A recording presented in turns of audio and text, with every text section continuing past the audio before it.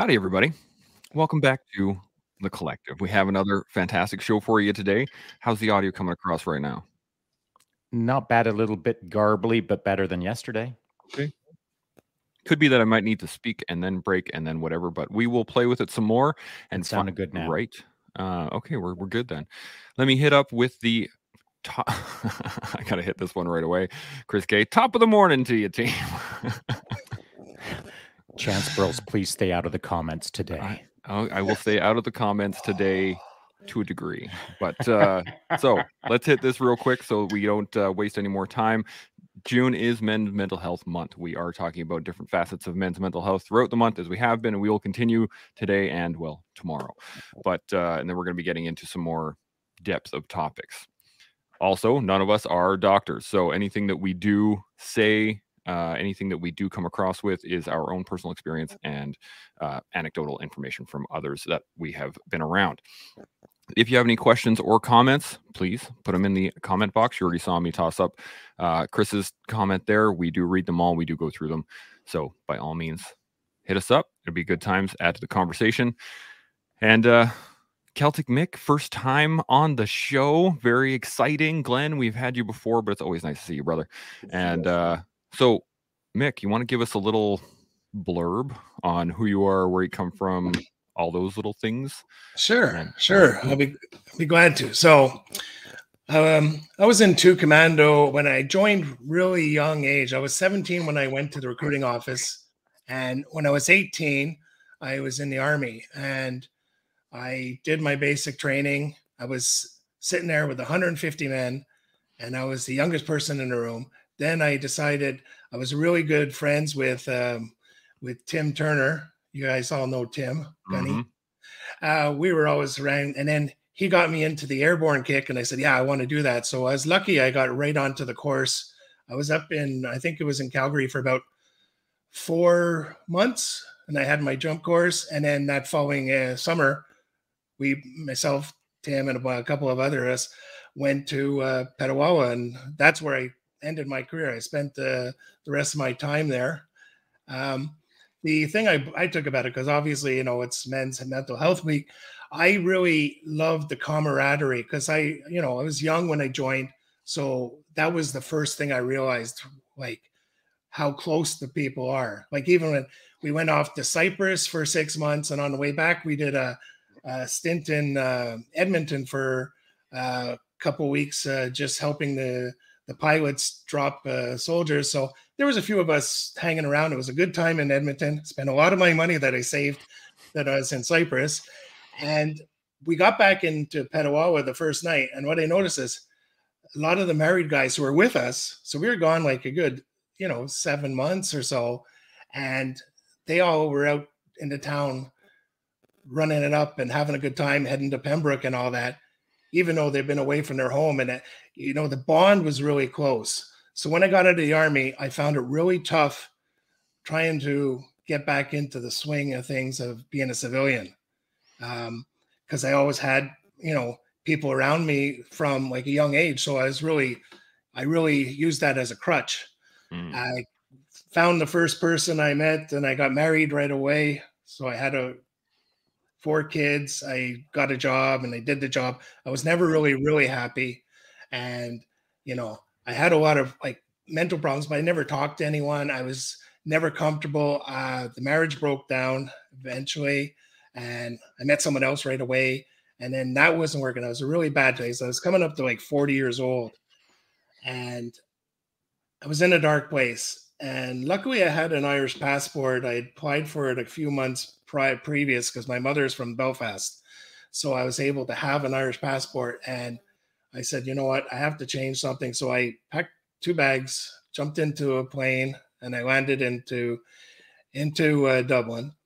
I didn't have any plans. And people think, I tell the story a lot here, and people think I was mad, which I was. But, I got off the plane and I just looked for the Coach Park, which is like a bus stop, and I saw a bus that said Wexford on it. I said, I'll give it a shot.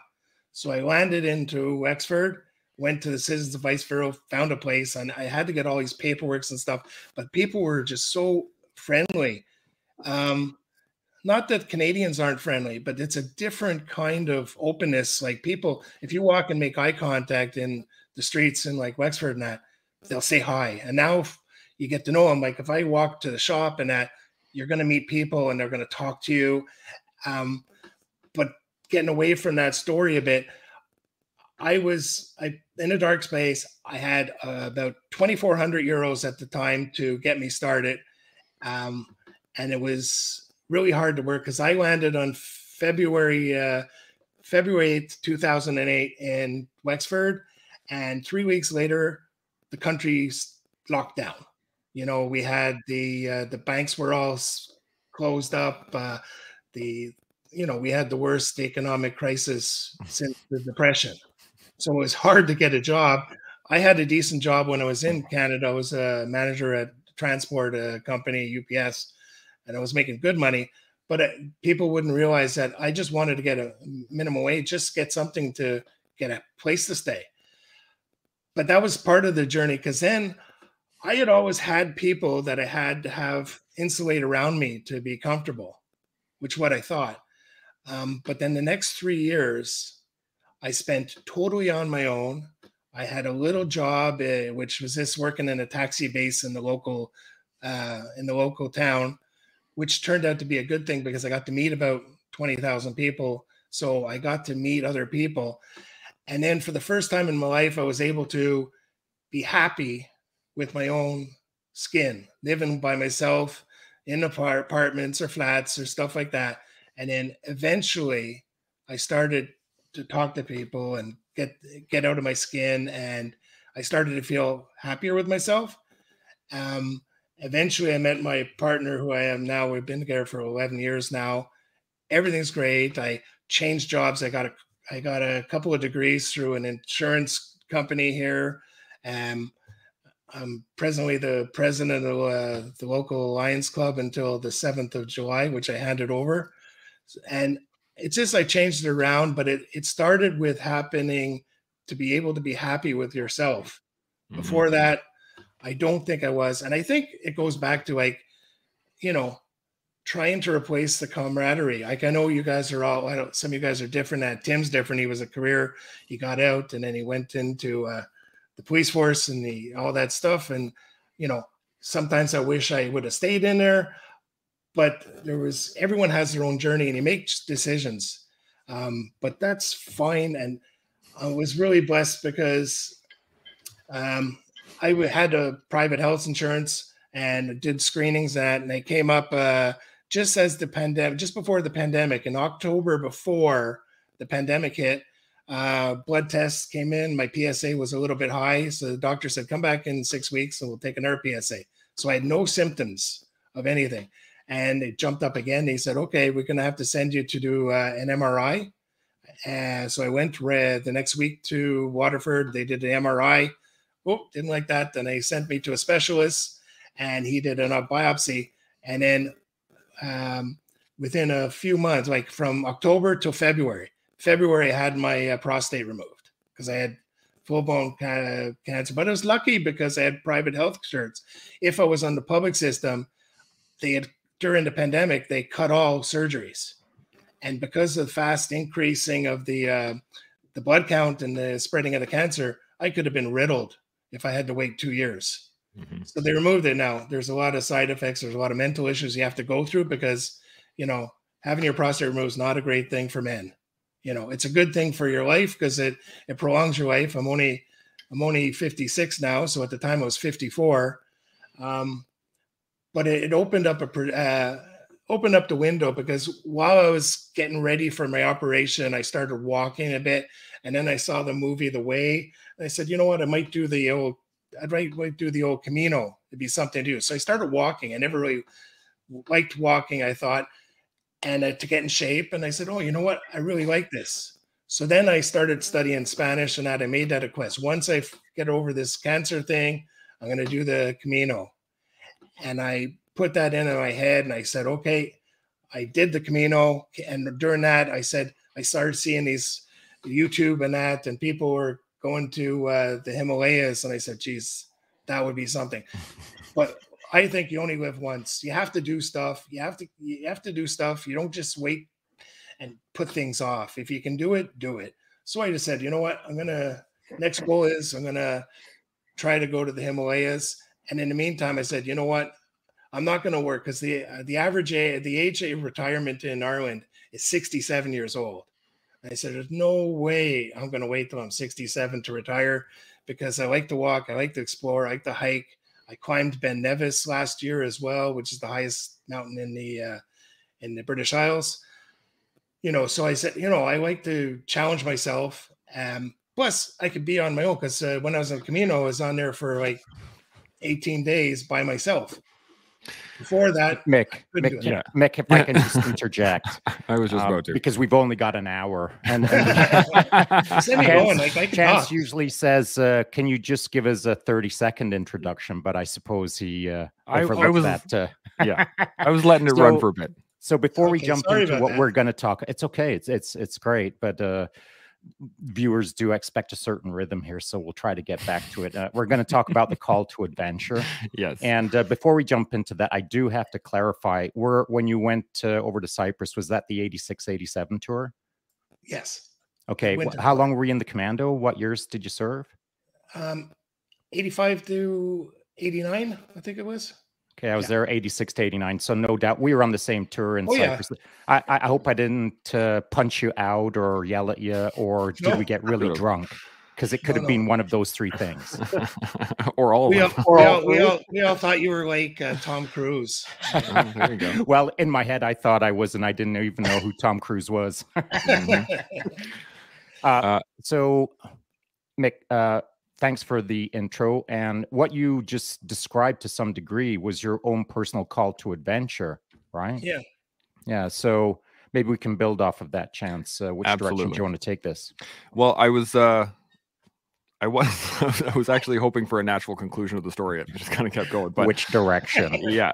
So the reason I wanted to talk about the call to adventure, and the reason why I actually had Glenn and Mick on here together with you, Sean, was the fact that I think the call to adventure gets ignored quite often, especially as young men.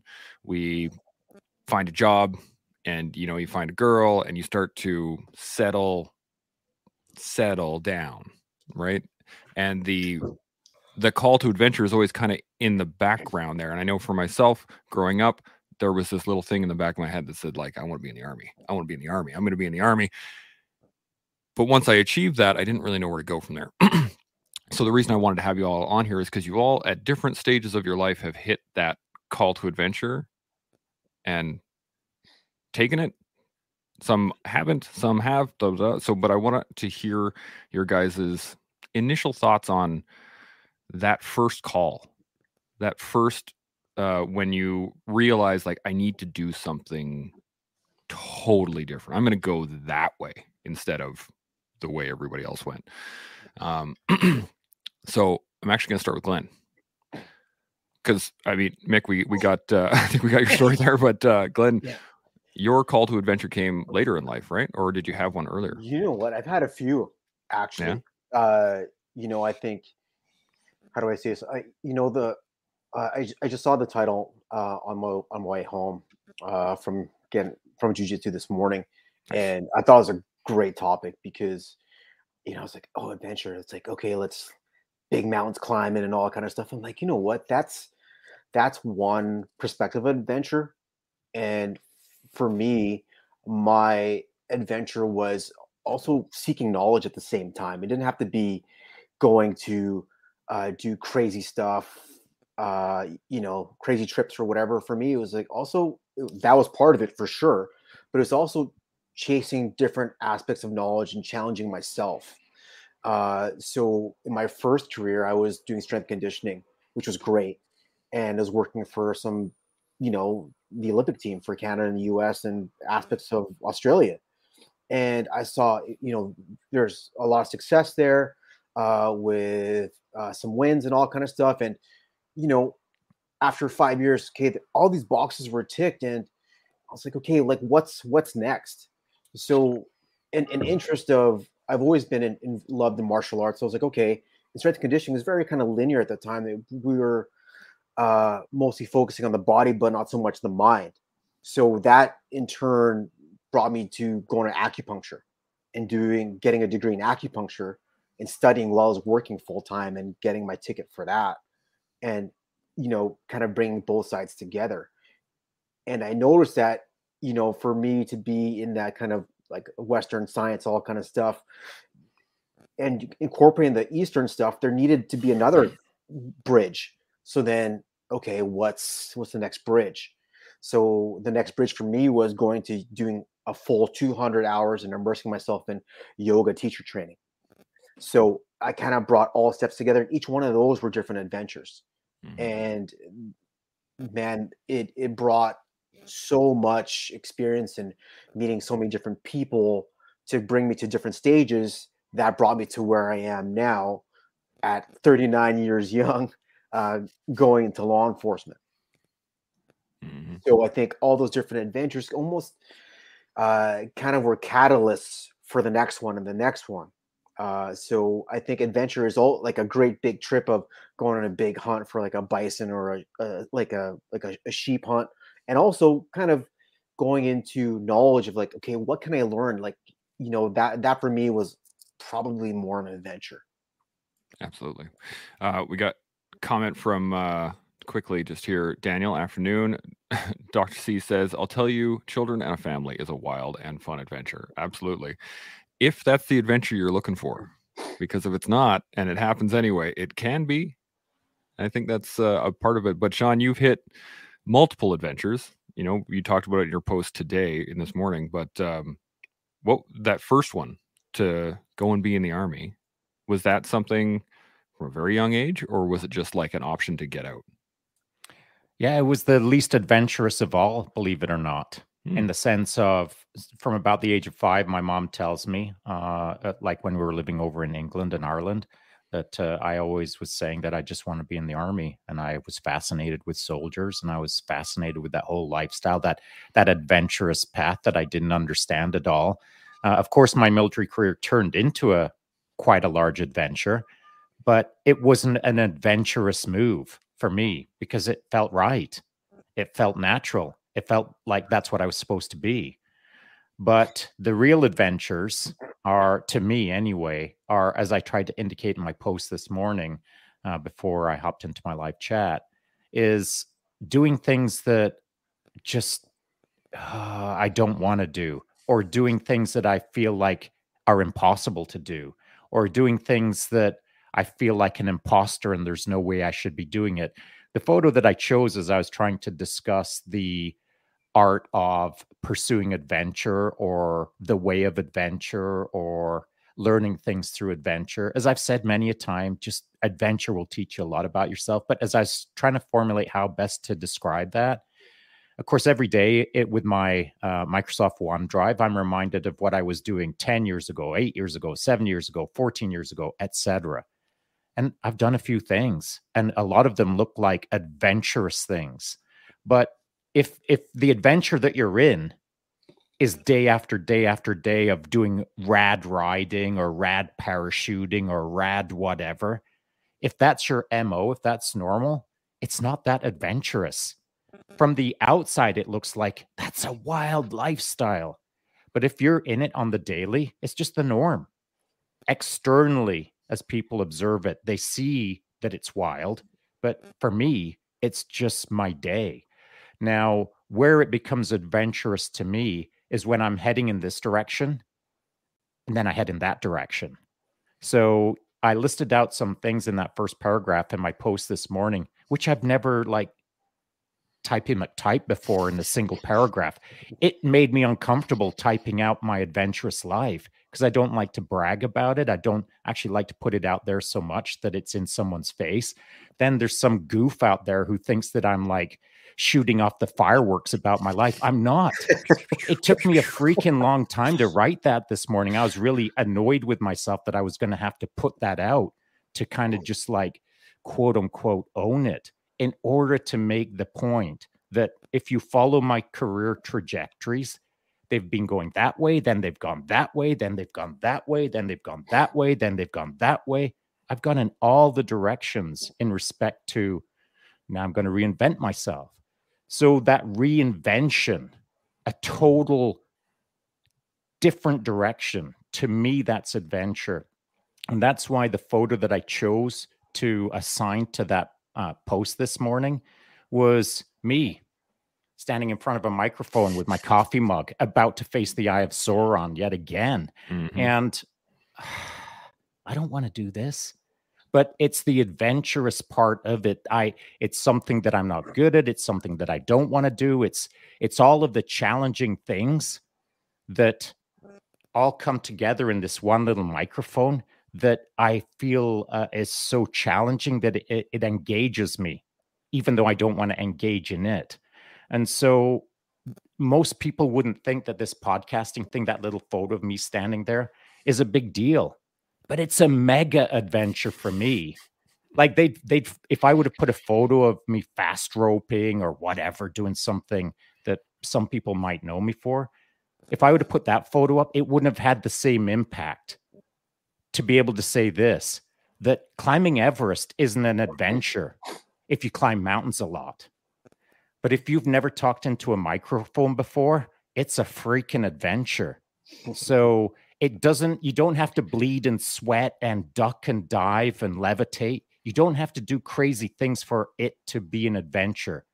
An adventure is this, in my opinion, something that is a wild departure from your standard issue trajectory that you would feel comfortable engaging in.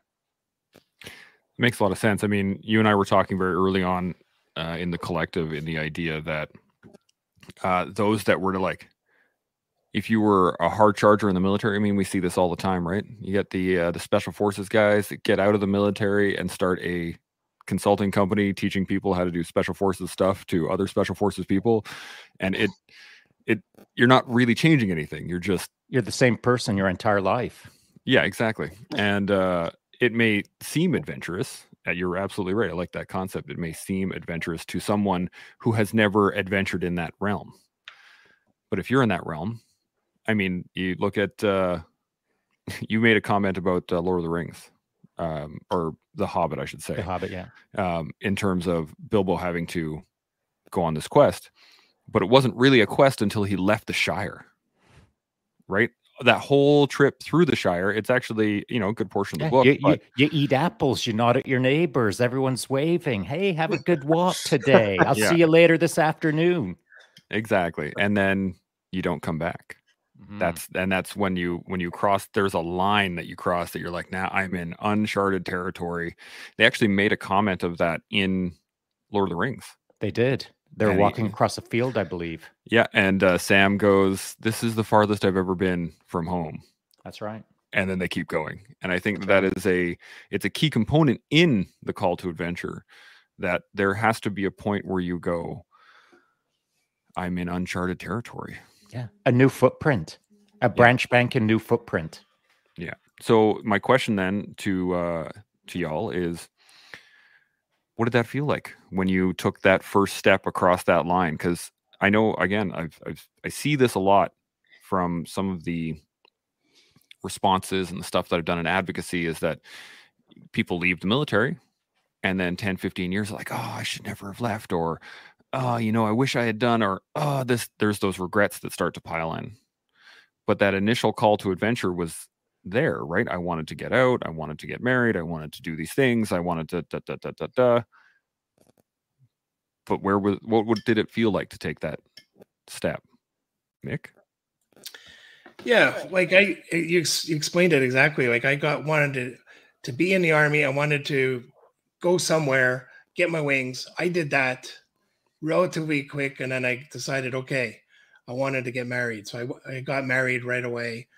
But I was just chasing something. I don't know if I really wanted to. I just wanted that enclosure. So I wasn't really satisfied when I did do that change. Then I completely changed jobs, Then I eventually geography changed it, and I went over to Ireland.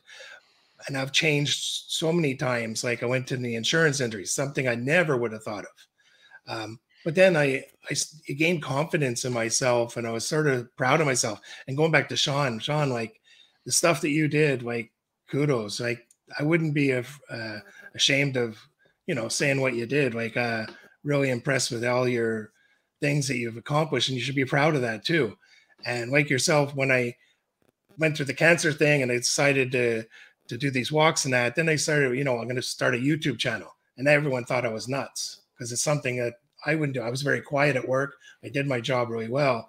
And it's now getting used to having to walking around the streets with the camera in your hand, walking around, talking to yourself. And I made the mistake of bringing my partner up to Belfast once, and I took out the camera in the bus, and she says, "What the heck are you doing?" He says, "You're not doing that." So hence, she's not on any of the vlogs anymore. But she lets me do the thing. So, I think life is there to challenge yourself, like do things different. Like Sean said, don't be satisfied with the status quo. And if you find yourself in a rut, then chances are you are in a rut. And it's okay to deviate a bit, like I feel you only go around once. You may as well enjoy as much as you can. So my goal is to grow the channel, see the world. Like next year, I'm planning to go to either Iran or Pakistan. That's my goal. Always set a goal, do something different. Yeah. Well, Pakistan is fun and the street food is cheap, so I'd recommend. I'd like to say this because Mick, you raised a point that I think is quite important. And so you'd stated that when you were young, you didn't have much of an idea of what to do next. So, you joined, you hung out with Tim, you both got really good haircuts, and next thing you knew, you were jumping out of planes, and that's rad. But there was no like master plan that you were following. Like myself, I had no master plan. My master plan was just to kick that ass that day. Beyond that, I figured the next day would show up, And so I didn't have a grand life plan.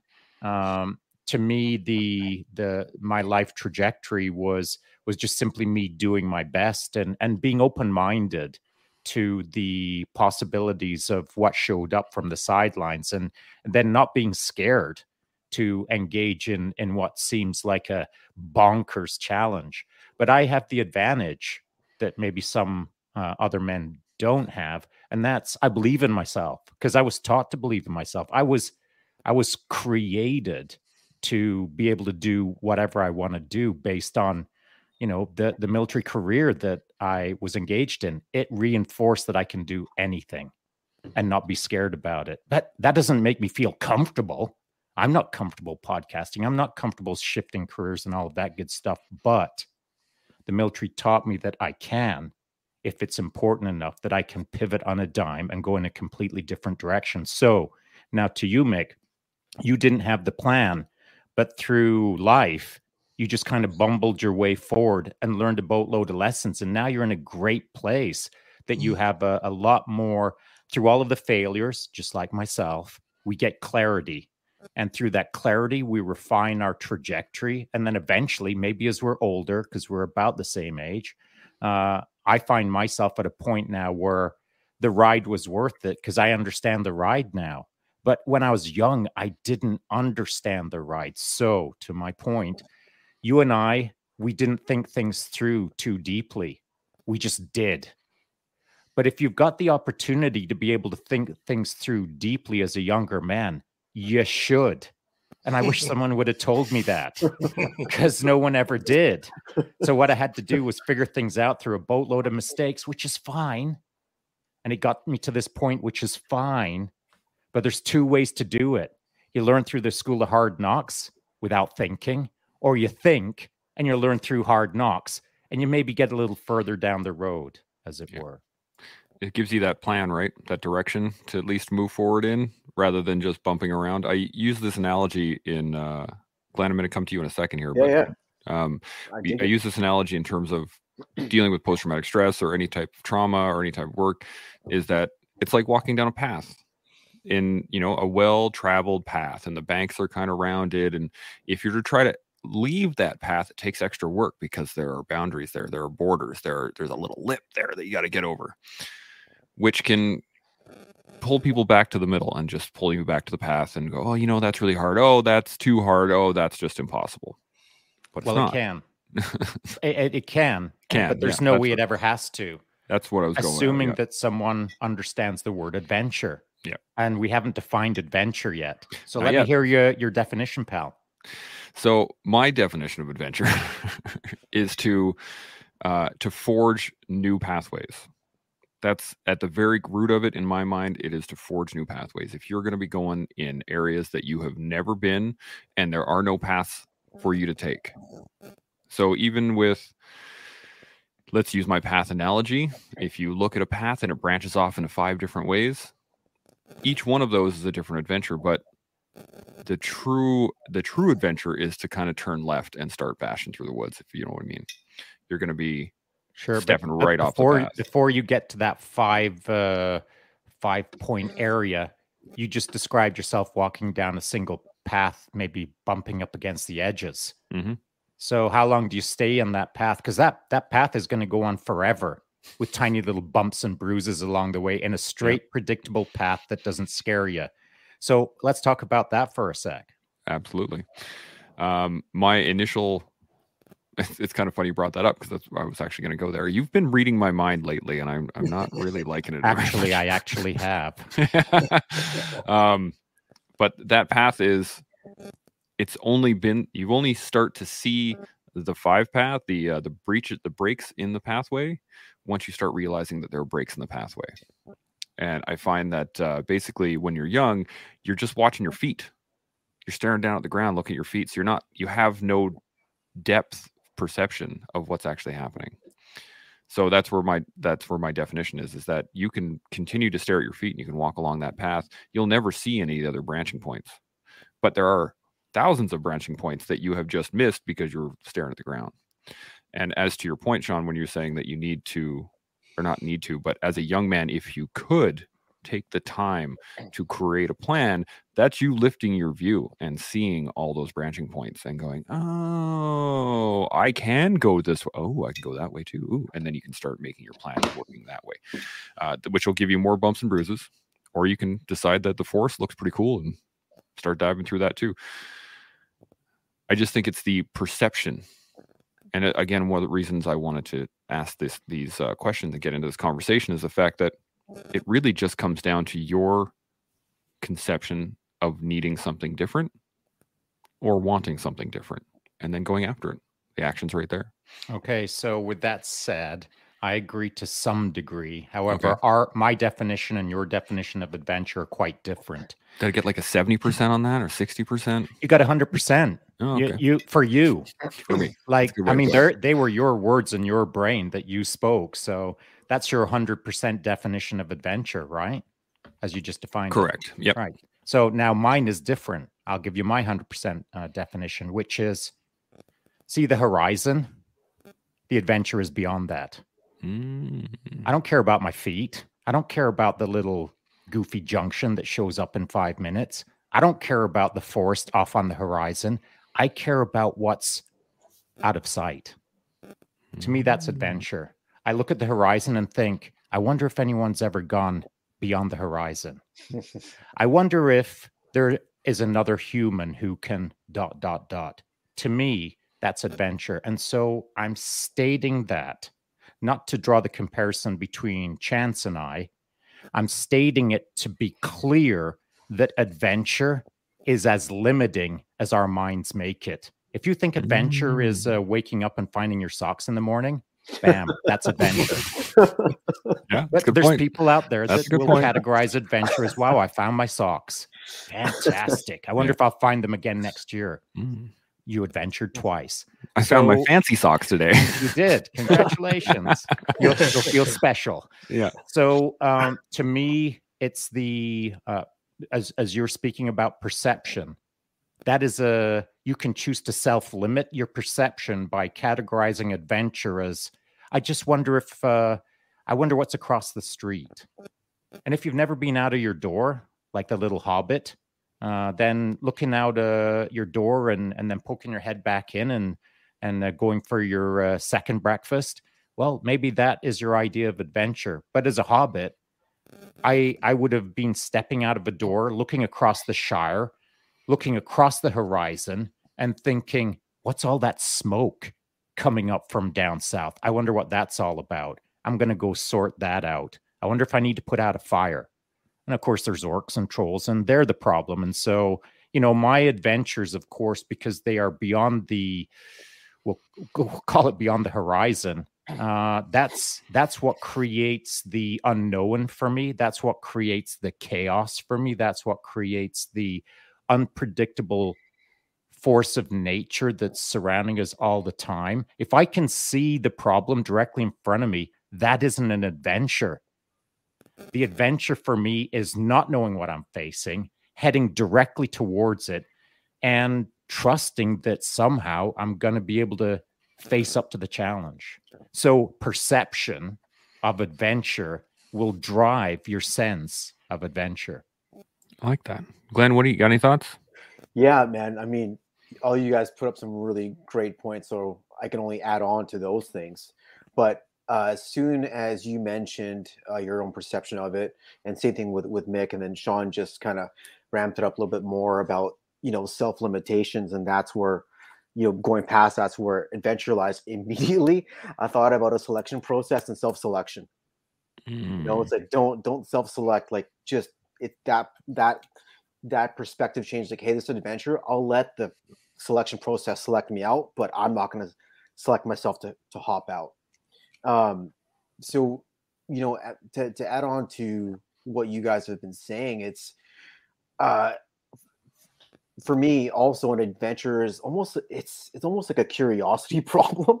Like, I want to see like what else is out there, what else can I see, and you know, all the moments that have led up to that point where I make that decision of going to jiu-jitsu, playing sports, and trying different things. It's like, okay, you don't know what's on the other side of that, but you can go back to your own experiences before that. It's like, you know what? I've done all these things. I didn't know how that competition was going to shake out.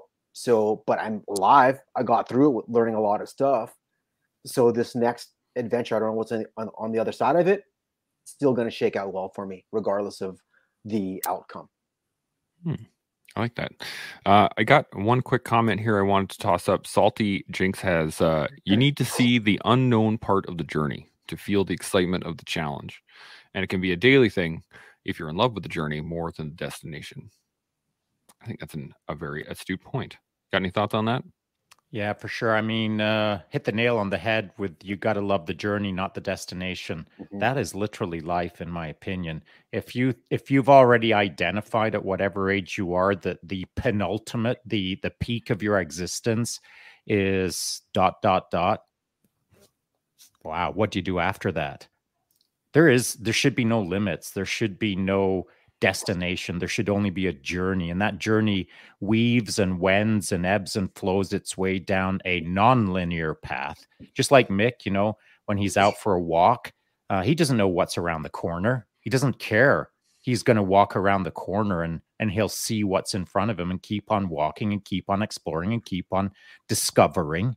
And that's what life is supposed to be, I believe, is walking on a path without concern as to which direction it goes or what elevation it achieves. Just engage in the path. And the destination, though you may think you've achieved it or you may have reached it, you just pass through it to the next destination that you never reach because you're always passing through it. Great thought. Mick or Glenn? Yeah. Like, I like to always do stuff now. Like, ever since I been in Ireland, and I tried to do stuff that I had never done before to see what the outcome is. You know, 2 weeks ago, I joined the couch surfing thing. So I had a young lad from Germany come stay with us in the middle of the week overnight. Everyone at work thought it was nuts. Like, you're letting this young stranger in. I said, And then next month, I'm going to Edinburgh for a weekend, couch surfing, staying with a totally random person That's I've fantastic. never met before. And these are things I normally wouldn't do. I've hitchhiked in the last 6 months to Waterford, and everyone said, no one's going to pick you up. You look at you. And I said, someone will. And sure enough, I got collected, and, just do stuff that's outside of your norm. And that's an adventure to me. So when I'm going to a different country, that's going to be an adventure. I'm going to meet people that I never would have met if I just stayed at home. And that it's the engagement with these different people, the different cultures. I'm learning Nepali right now, so I can hopefully engage with the people. So everywhere I go, I want to try to learn the language, and that's learning a language is an adventure yourself too. Mm-hmm. You know, so absolutely. Glenn, you got any thoughts? Yeah, no, you know what? That was a great comment, and you know, I was kind of thinking because the four of us here kind of, I guess let's just say for this sake of conversation, we kind of have the adventure mindset as well. I was that comment made me think, okay, what can go on in someone's mind in terms of them not thinking about the journey as the positive? You know, like, I guess is there that, you know, the journey is not linear, it's kind of oscillating through and through. I wonder if a paralyzing factor for someone to not start that journey is probably comparison to other people's journeys. What do you guys think? Yeah, that's kind of accurate. Sean or Milk? Sean or Mick? What do you think? Yeah, like I said, everyone has their own idea of adventure. What is an adventure to me might not be an adventure to somebody I work with. Might not be adventure to Glenn. But everyone has to find what's adventurous to themselves and see what they can get out of it. Because every time you go out of your comfort zone, I think you grow. And it makes you a better person. Whether it's if it's a positive situation or a negative, you're going to learn from that. Like if we would have had that young lad come in and he robbed their house or something, that would be an adventure. Doesn't mean I'm not going to stop doing that. You know what I mean? Like just... Yeah, it would have been an adventure for him is what I'm thinking. It's very true. Sean, you got any thoughts on it? I do. It was something that Mick said that's going to make me make this comment. And it's actually quite an important comment that I hadn't considered before. So thank you, Mick, and it'll make sense in a sec.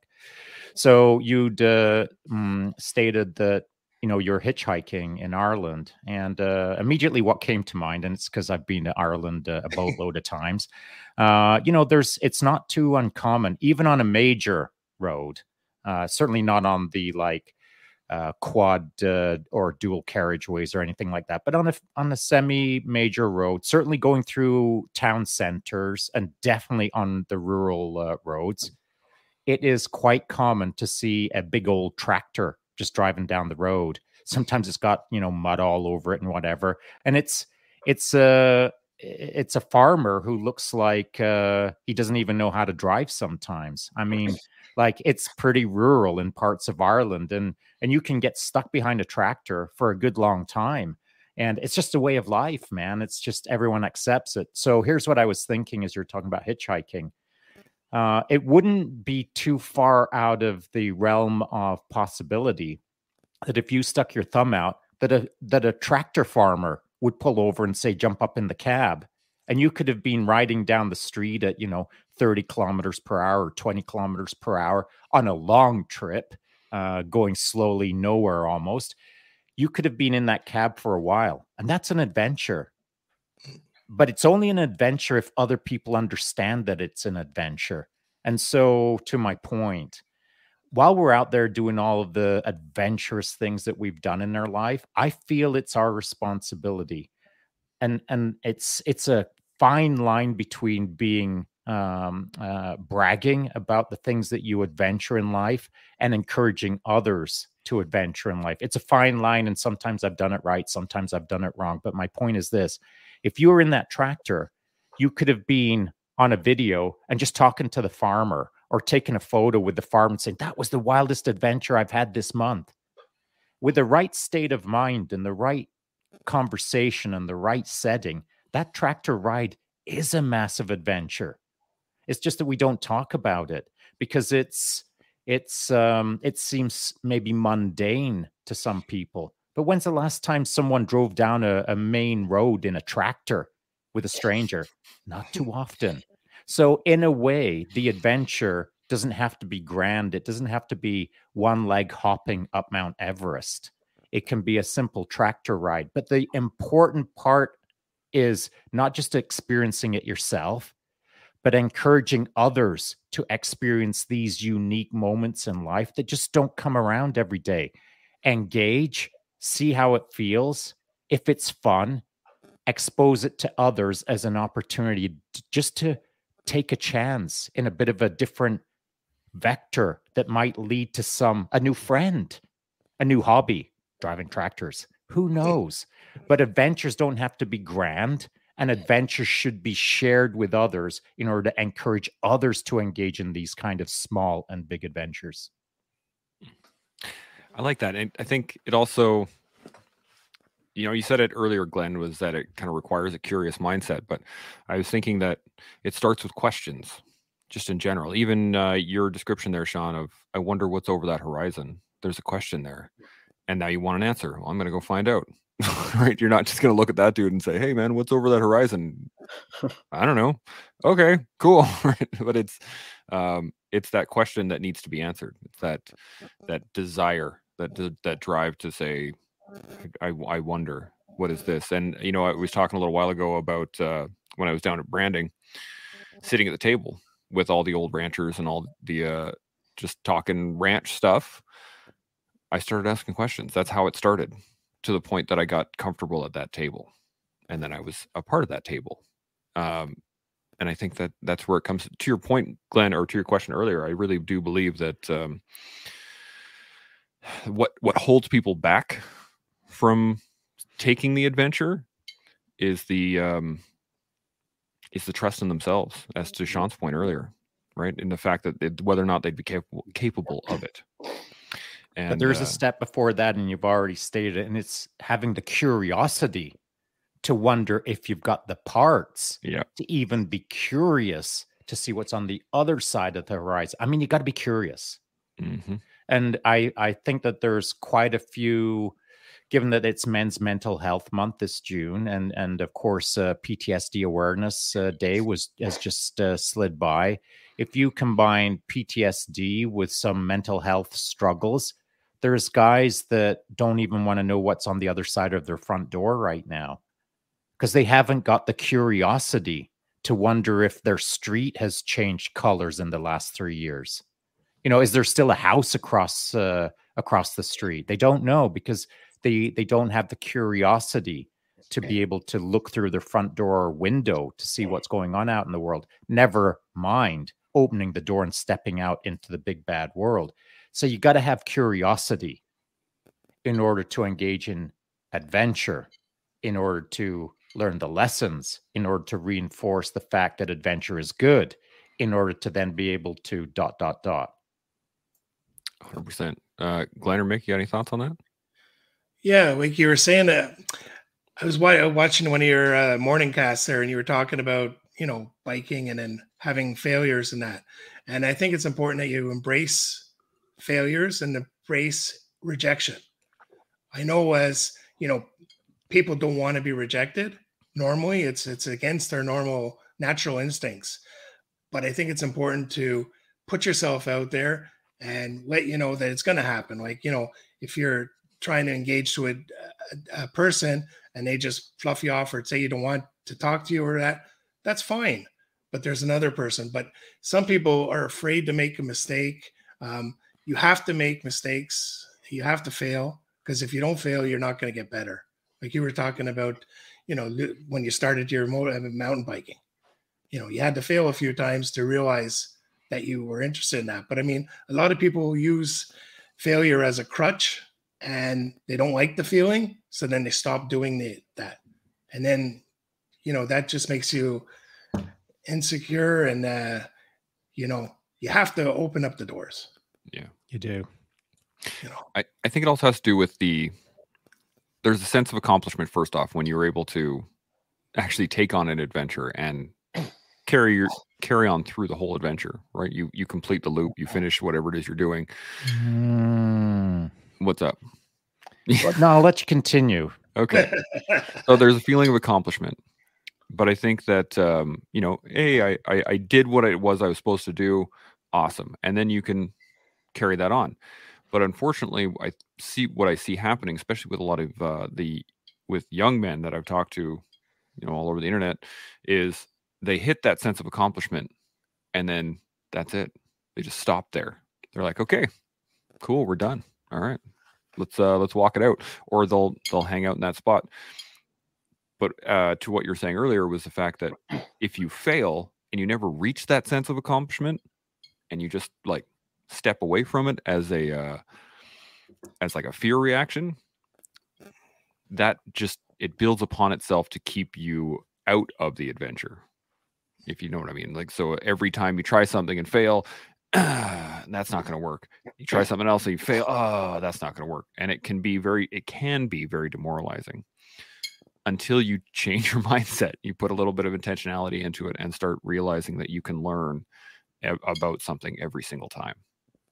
And I was playing baseball with my boys this morning, and my youngest was getting a little frustrated that he couldn't quite hit the ball with the bat, until I showed him how close he was coming with the bat to the ball. And then his entire mindset changed, because now he was getting closer. And every time he was swinging the bat, it was getting closer. And he would hit it every once in a while. And I'd be like, there you go.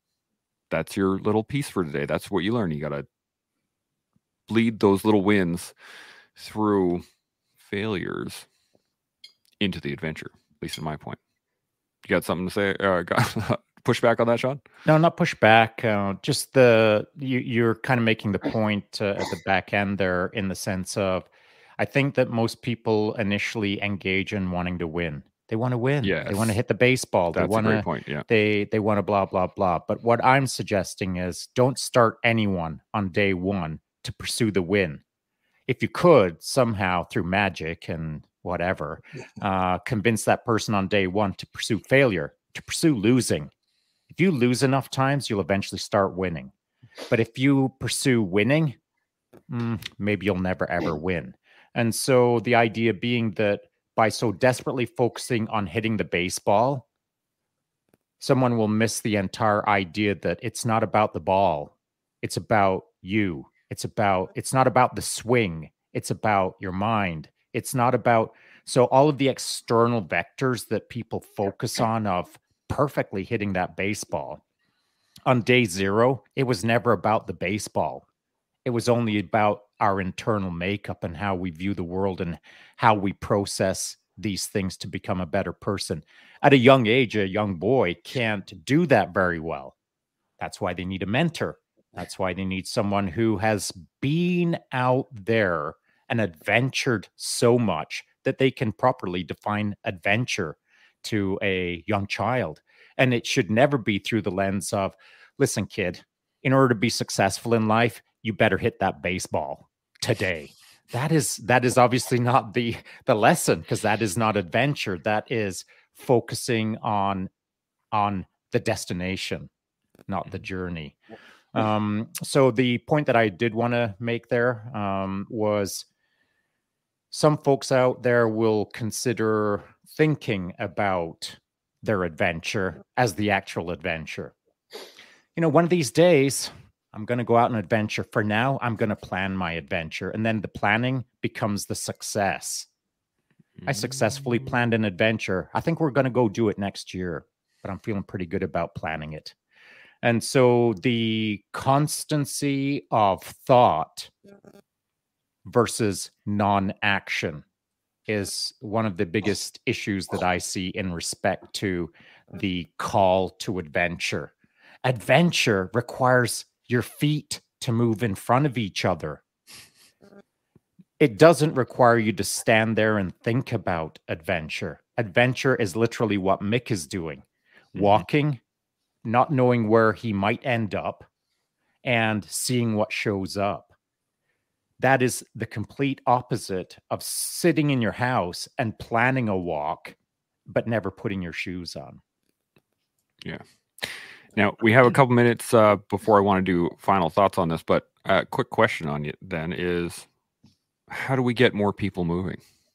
Because there's a lot of sedentary people out in the world, not adventuring in any way, just letting their days slip away. What can we do as mentors, as leaders in the field, as people that just want to do stuff? How do we get them off the couch? How do we get them on their feet? Glenn? Yeah, I think conversations like the ones that we're having today, and that the collective has been having since day one in January, is just sharing that, like, the first step doesn't have to be something massive or like, 1 million YouTube followers, subscribers worthy. Everyone's got to start somewhere, and sharing all our stories of, hey, it started up with this thought, and then doing something small to immediately action that thought, I think is, probably a pretty good solid first step. I like that. Mick? Yeah, like, start with, like, for myself, I was 13 years a vegan until 14 days ago. And then I'm on day 14 of the Lion Diet. So everyone at work thinks I'm nuts there again too, but it's doing something different and challenging. And it's very challenging just eating red meat, water, and salt. But I set myself a task. I'm going to do it for 30 days and see what that brings. So you can do little things too. That's very true. Sean, you got thoughts on that? Yeah, and by little things, that's not actually a little thing, in my opinion. That's a big thing. That's a big trajectory shift from vegan to meat eater, solely meat eater. And what that shows is a growth mindset. It shows that you're open to new challenges, obviously, and you're not afraid to fail. I mean, you could be 13 days into this thing and think, oh, forget about it. It's not for me. So the 30 days is not carved in stone in the sense of, I'm on day 12, I'm going to be in hospital, but I'm going to stick to meat. And so it's having a certain sense of drive towards the challenge that you don't properly understand yet, having the ability to commit with faith that you're going to learn something through the process. And by the way, be able to have that conversation with others at a later date to help either impart some casual wisdom or some opinion or mentorship in respect to nutritional approaches, etc. And I think adventure, if adventure was just about looking out beyond the horizon and thinking, that's just me on this solo journey again, here I go, just doing me and no one out, blah, blah, blah. It's not about that.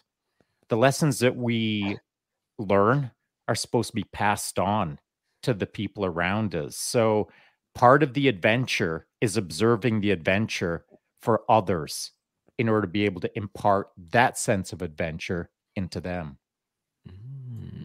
I like that. I like the concept of even mentoring as an adventure, in that if you've never done it before, if you've never tried to teach someone anything, I've heard this many times, is that you'll never learn something as well as when you have to teach it to somebody else. And I think that can, even that can be an adventure. And, I remember seeing the Boys and Girls Club when I was younger, or the Big Brothers and Big Sisters and those kinds of organizations that just try to get kids attached with somebody who has some world experience to mentor them through some difficult times.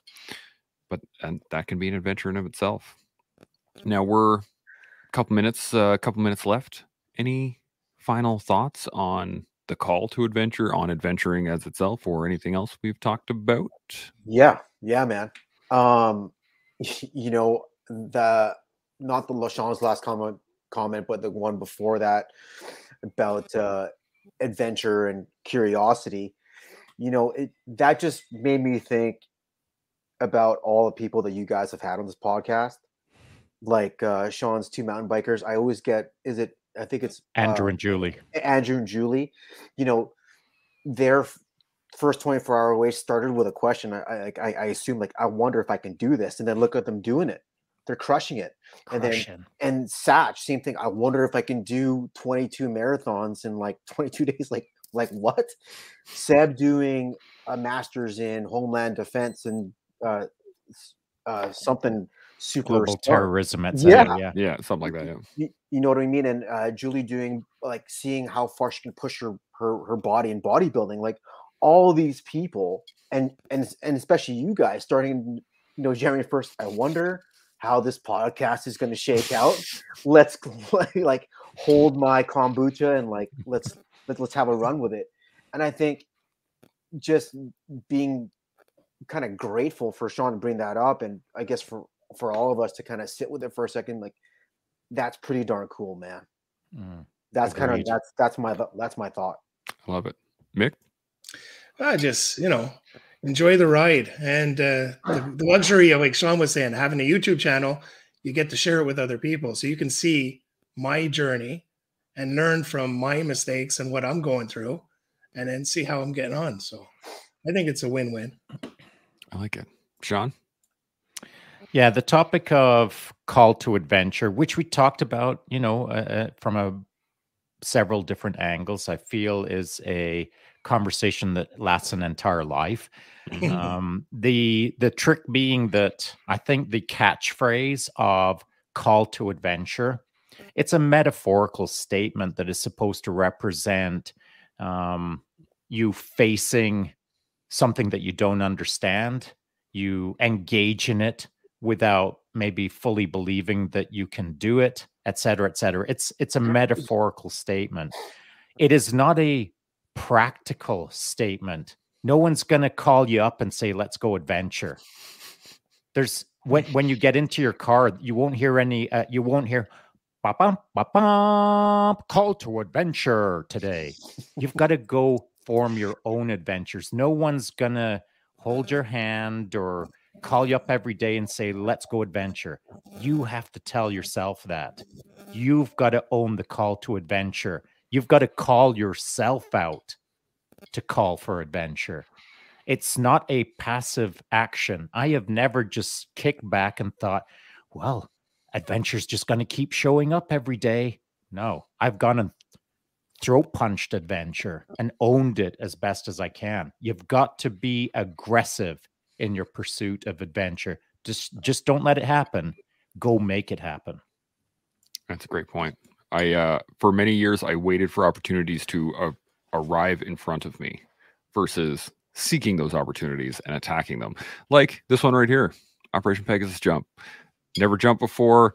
Tim got it started and I was like, I'm in. Let's do this. I'm coming to jump out of an airplane. Let's go. And it was an amazing adventure. Met all kinds of new people, did all kinds of new things. And it was for me.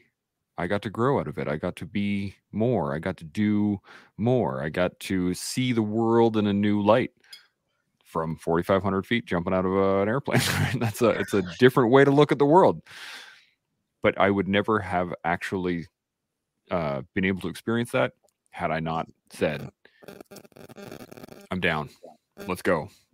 And that and maybe a little bit of sideline abuse from your buddies. There was some of that, yeah. Absolutely. So we didn't touch on peer pressure in respect to adventures, but maybe that's another time. That could absolutely be another time. I was actually going to add some peer pressure right now. I was going to go off of what you said and that there's no call to adventure, but here, guess what? Here it is.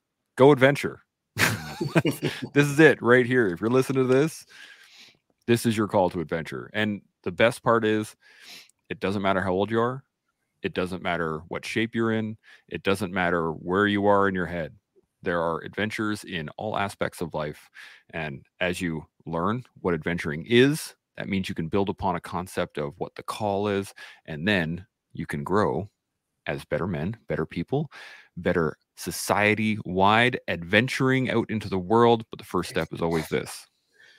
Take the first step. And you can do that with us here on The Collective every day. We'll see y'all tomorrow. Chimo.